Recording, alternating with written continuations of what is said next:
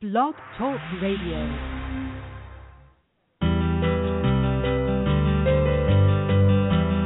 You're listening to Connect on blogtalkradio.com. Catch us on the web at umconnect.info. Stay tuned for a July show.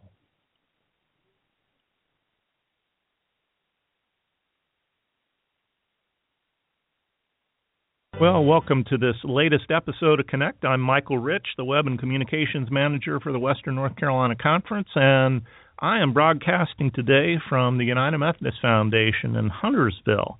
And they are one of our big sponsors, and because we have a staff function going on over here this afternoon, I've come in a little bit early and started the show here. Our guest this morning by phone is Dana McKim, who's the minister to the university at Pfeiffer and is the pastor of the Village Church. And we're going to get a little bit more detail of what that entails. And he is in the big city of Meisenheimer, North Carolina this morning. Dana and I go way back. We met first in 1982, and we were both being sent out as Duke students to serve in churches that summer before we started seminary. So today we'll reminisce a little bit and then talk about the present. And I just welcome you to the show, Dana. Oh, I have to hit a button so he can be on. There we go. Are you on? Michael. I'm here. Yeah, it's the magic of radio. If you don't hit the right buttons at the right time, people aren't there. So we old folks shouldn't try to do technology, Mike. Well, they shouldn't, but occasionally we have to. And it's a fascinating thing. Thank you for the thing. Invitation. It's a privilege to be with you. Yeah, so we do go way back. I think of those days. How could that be so long ago? 33 years is a long time. It does seem hard to believe that it was that long ago. Yeah, at that point in my life, I didn't even think I would live to 35, and now 33 years later, I'm talking to you here on radio. So it's pretty amazing. And that was let's hear about quite a summer. Where you grew up. Where did all of this start? It began in Miami, Florida. I grew up in Miami, just outside of Little Havana. I was a part of a small United Methodist congregation at the time called Southwest United Methodist Church. It was just a few blocks from my house. We had only one car. It was within walking distance. So my family's connections in previous generations had been with the United Methodist Church. So my mom would make sure that my brother and I got to church each week, and we would walk there, and that congregation took great care of me. A part of what took place is growing up in that particular community, and in particular my family situation, was somewhat difficult. And I was fortunate to have, albeit a small congregation, a congregation that was also full of dedicated United Methodist women. And those ladies took fantastic care of me, as so many children that come from interesting family backgrounds. I did not know that the community knew what was going on in my life at the time, and they were very generous to take care of me, look after me, and eventually sent me to Leesburg United Methodist Youth Camp in the central part of Florida. It was the Florida Conference Camp. And I had an incredible experience there, where I experienced my conversion to Christianity. Returned the next year to the same camp, again through the efforts and generosity of the Methodist women in that church, and that was the year that I experienced my call to ministry. I was just 14 years old at the time, and that camp to this day continues to be very near and dear to my heart, as does camping ministry in general. I'm excited to be minister in residence first week in August at Camp Toccoa, where my daughter will be at camp that week. So I've always remained connected to camping ministries since that point. While I was there in Florida, in Miami, I had the privilege of serving as president of the District Youth Council and working with the Conference Youth Council, and then Reverend Dick Wills, now Bishop Wills.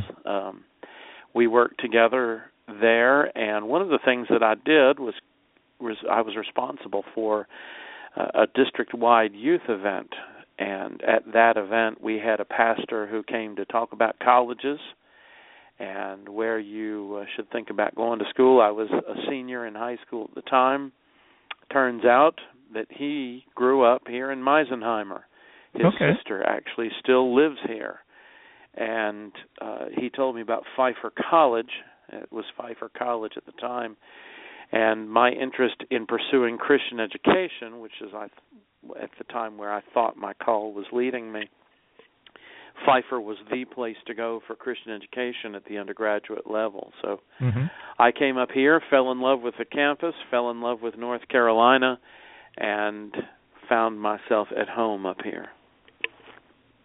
That sounds a little bit like my story.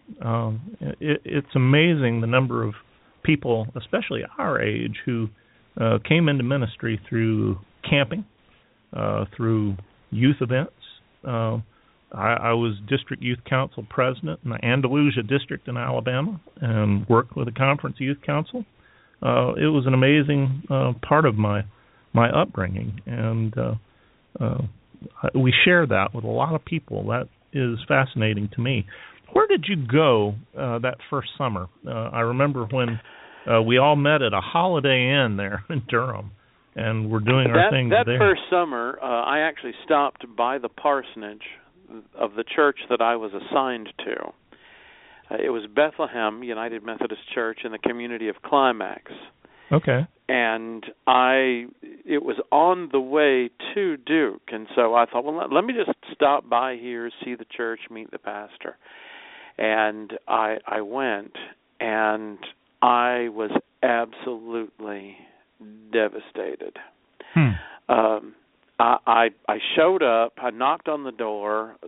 This sweet little old lady came to the door, did not identify herself. I told her I was looking for the parsonage, didn't know if it was the parsonage or not, and she said, well, come on and sit down.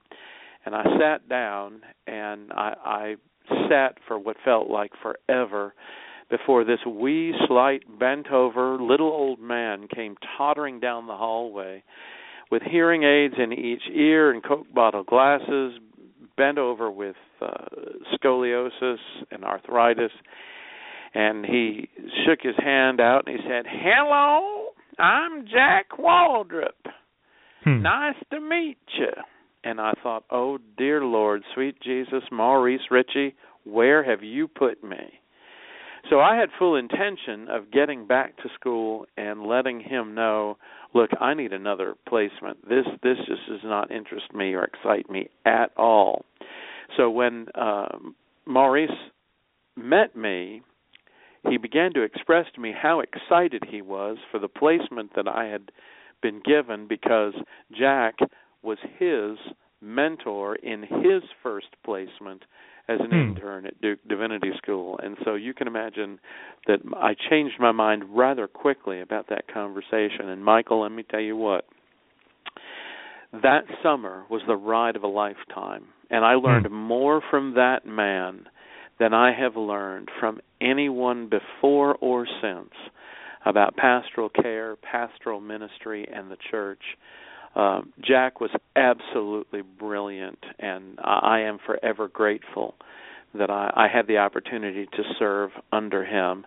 And there was a pastoral change midsummer. Walter Cooper came in behind Jack, completely different than Jack, but with a wide range of skills and abilities and technology that was pretty much non-existent in the church in those days. And we had a great time together. I ended up becoming his pastor in his retirement years as I served Bunker Hill Church.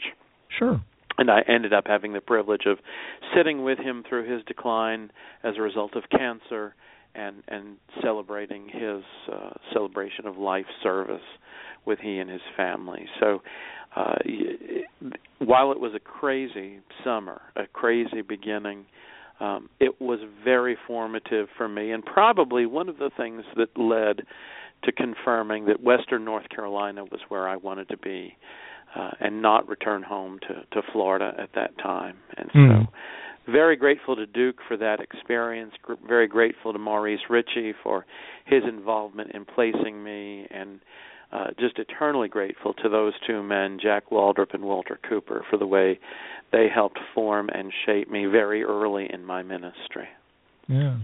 Yeah, I look back, and Maurice Ritchie had a way of appointing students to places. I remember the second place that they sent me. I had no desire to go there. They sent me out to Bellwood, North Carolina, to work with Keys Pendleton. And I thought, I am never going to survive a summer with this guy. And over the years, he and I have been best of buddies. That community has, been very much a part of who I am. It was the reason that I ended up here in Western North Carolina. And I'll never forget wanting to go back and saying the same thing to Maurice. I think you blew it. And and it wasn't so. It was probably the best thing that could have happened to me was to be sent to Bellwood, North Carolina. And to this day, that community, is still a part of who I am. I ended up being a camp director at Loy White and got to stay around that community for a couple of more years. It was, one of those things. I would have never believed it when he first sent me out there, but that's how it goes. So let's talk that glorious trailer was still out there, by the way, Michael. The last time I was at Loy White to do a chrysalis event, or actually it was an Emmaus weekend. I think it was about 1.5 years, 2 years ago, and it's still there, and that's where I stayed. They didn't make me stay there. I chose to do that for the nostalgia. You and I were right down the street from each other, actually. When you were there, I was over in Lincolnton with James Hamilton that same summer.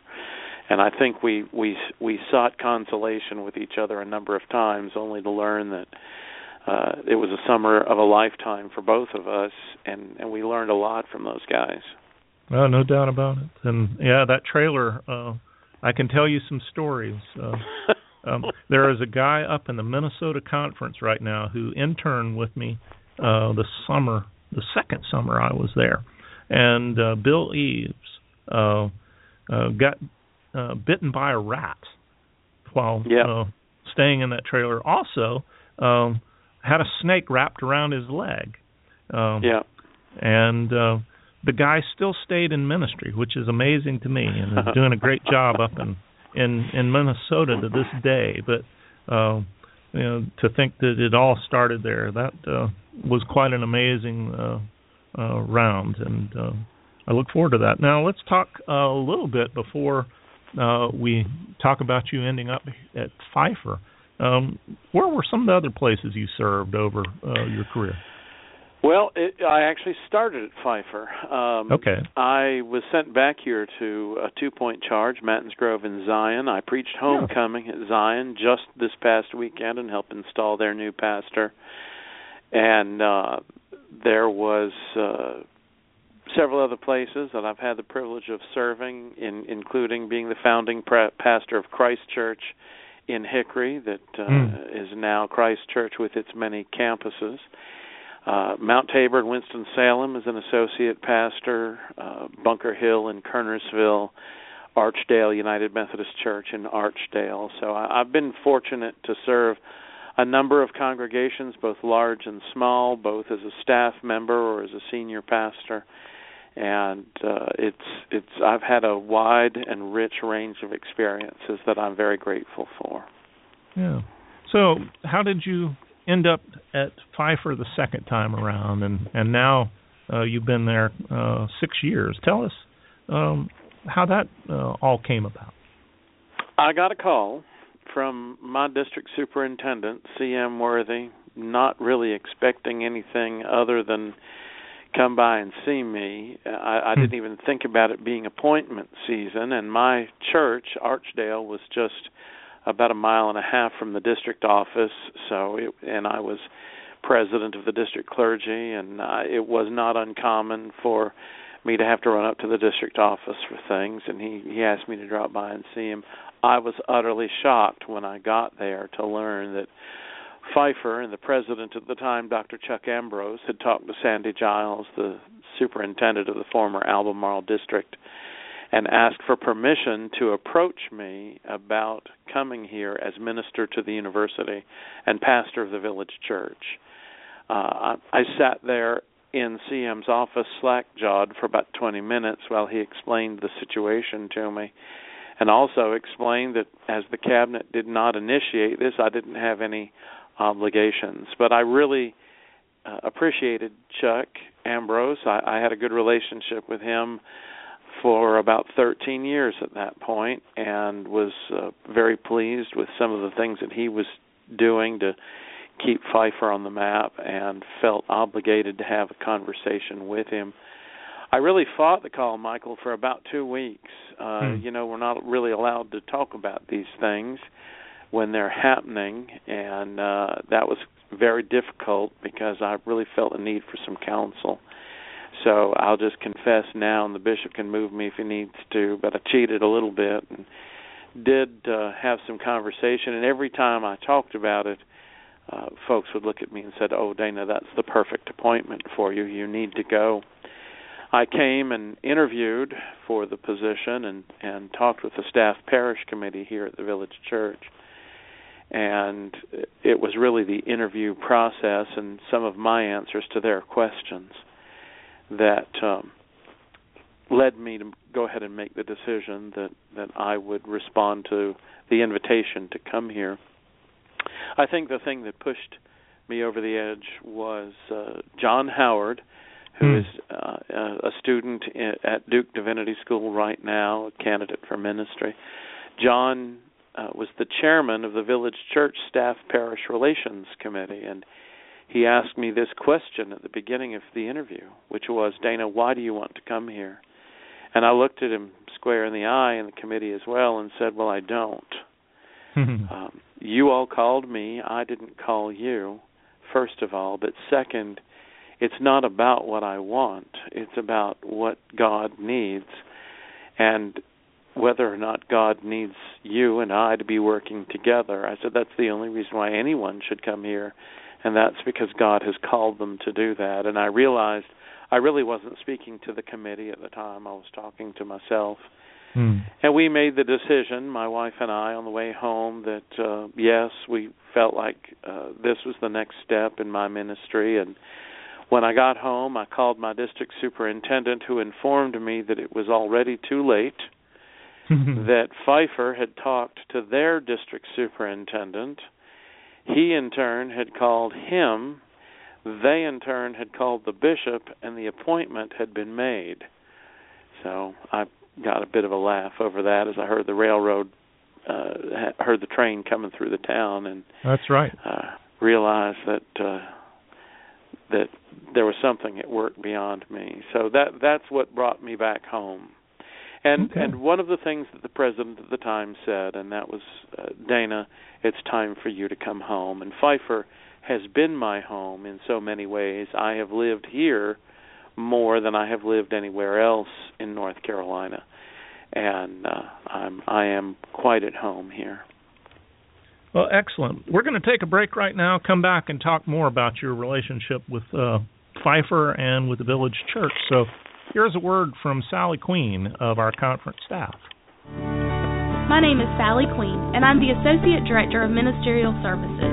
By virtue of our baptism, we are all called into ministry. This call is being faithfully lived out in the communities of Western North Carolina as people of all ages participate in building God's kingdom. Others are responding to God's call to licensed or ordained ministry by committing to faithfully lead our churches in vitality. All who are called are using their talents and gifts to follow Jesus, make disciples, and transform the world. The United Methodist Foundation of Western North Carolina is a ministry of the church for the church, whose mission is to build the church for generations to come. We fulfill this vision by investing in people, as well as helping churches and related institutions invest the financial resources that God has given to them. My name is David Snipes, and we look forward to the day when you give your United Methodist Foundation a call.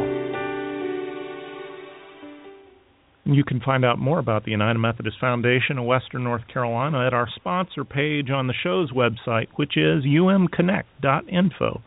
So we're back now with Dana McKim, and we're going to finish out the show talking specifically about Pfeiffer and the Village Church. And what we do know is that the Village Church is not like other campus ministries across the country, and it is a unique situation.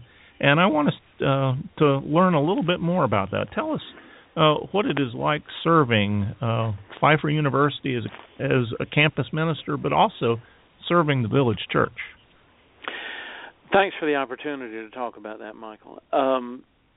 My predecessor, Dr. Chris Hughes, who was minister to the university, and Dr. Chuck Ambrose, who was president at the time, really felt like they wanted to pioneer something new and different, not just in relation to the campus ministry, but also in relation to the university itself.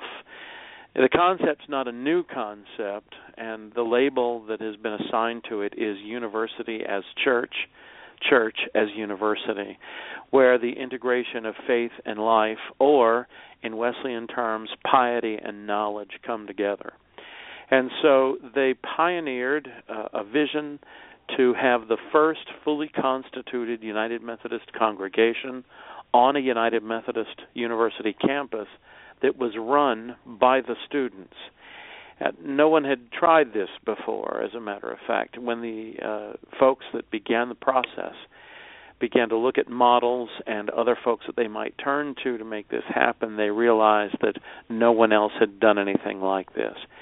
When we had our university senate visit, that is the group that is responsible that has oversight of our United Methodist colleges, schools, and universities, we found that the same thing to be true some 5-6 years later, that still there was no one really doing campus ministry the way we were.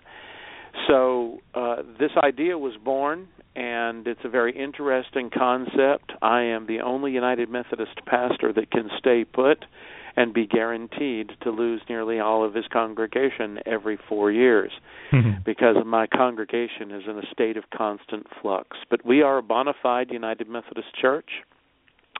We have a governing body, much like the church council. Some of our nomenclature is different than what the denomination uses so that it makes sense in the university setting. But we have trustees, we have a staff parish committee, we have finance, we send our apportionment dollars into the conference. And in that way, we are actually one of the churches that support other campus ministries across the state of North Carolina. And we are at the same time helping the students here not to consider being the future of the church, but to actually be the church.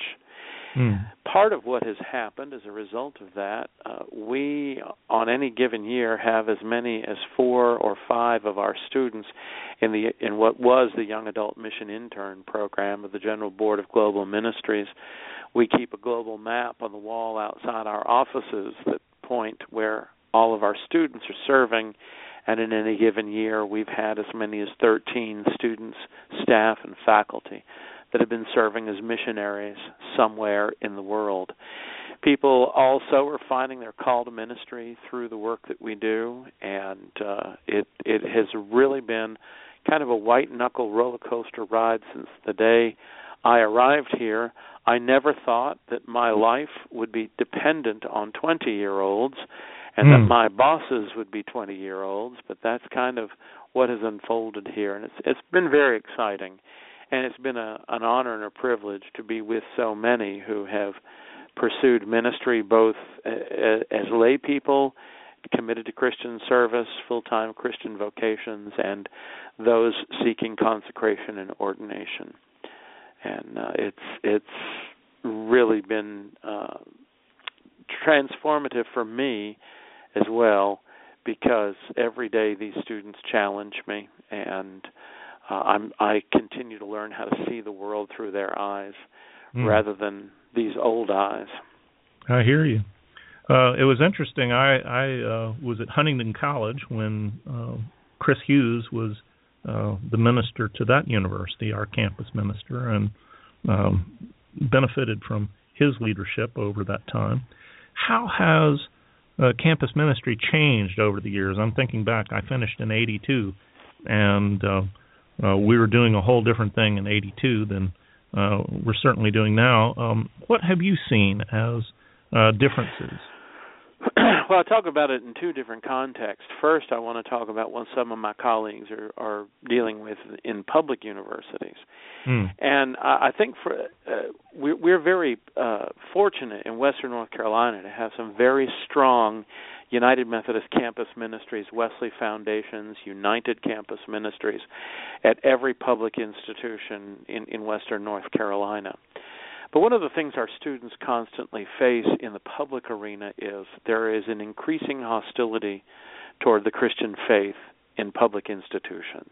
And so it becomes more and more difficult to live out your faith, to be a person of faith in public institutions. And our campus pastors on those campuses are a vital part of the work of those campuses, but at the same time, their students are often very challenged, both in the classroom and in social settings, to maintain their faith. And it's really a heartbreaking thing to see when our youth get very excited. They want to go to school. They want to get a degree.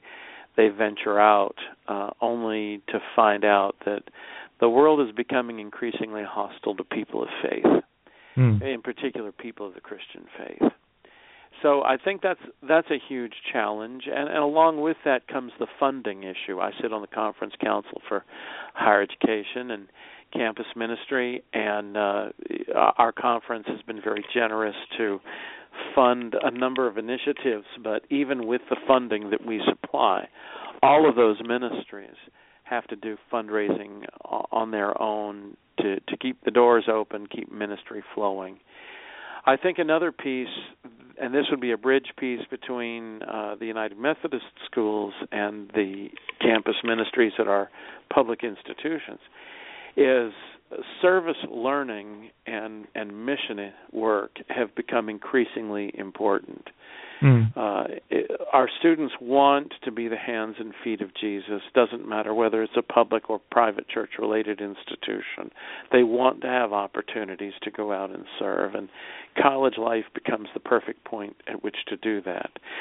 So for us and for those ministries also, going out, doing international mission trips, doing national mission trips, particularly when there have been disasters in the southeast that we can respond to, even doing local mission work, hands-on engagement, that's what our students want to be about. That's what they want to do.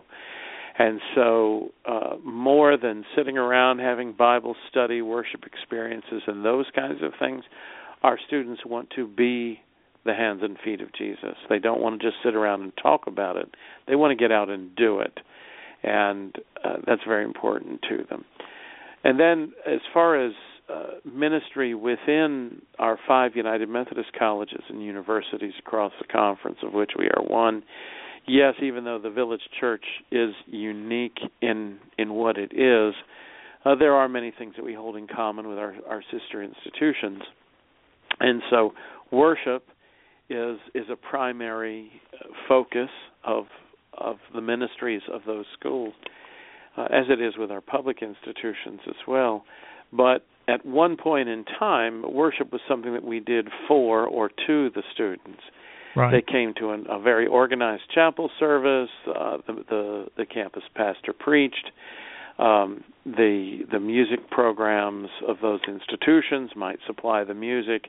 It was a more traditional and formal experience of worship. What happens, at least here, is we have such a diverse community. We have a wide range of worship experiences that are student-led and student-driven, not only on Wednesday morning, which is our traditional chapel time, but at other points throughout the week. We don't hold services on Sunday morning. It's not an optimal time for my congregation. Let's just say they're very busy on Saturdays. And so Sunday morning is not the best time for them to find their way to church. But I do have a lot of folks that go out on Sunday mornings. College students do miss that less homogeneous experience. They want to see grandmas and grandpas and hear babies in church, and that's not something that I can offer on Wednesday morning. So they miss that multi-generational experience that they've had from their home churches. So we try to afford an opportunity for both. We have a number of churches in the community with which we are connected. And I think most importantly is student-led and student-driven is a mantra that's very important to us, that our students show us how it is they want to worship, how it is they want to be in ministry, and it's our work to walk alongside them. I'm very fortunate to have Sherry Barnes here as my associate pastor that also helps coach through that. And as chair of our district board of ordained ministry, she's a fantastic mentor for some of our students who want to pursue ministry. So we're very blessed in that regard. Okay. We've already gone beyond live time, so if anybody was listening live, you've already been cut off, but we get to keep recording for a few more minutes. I've got one more question for you, and then we'll close out the show. You're on the front lines with young adults. What does the United Methodist Church need to do to reach that generation for the future? Stop being irrelevant. That would be my plea.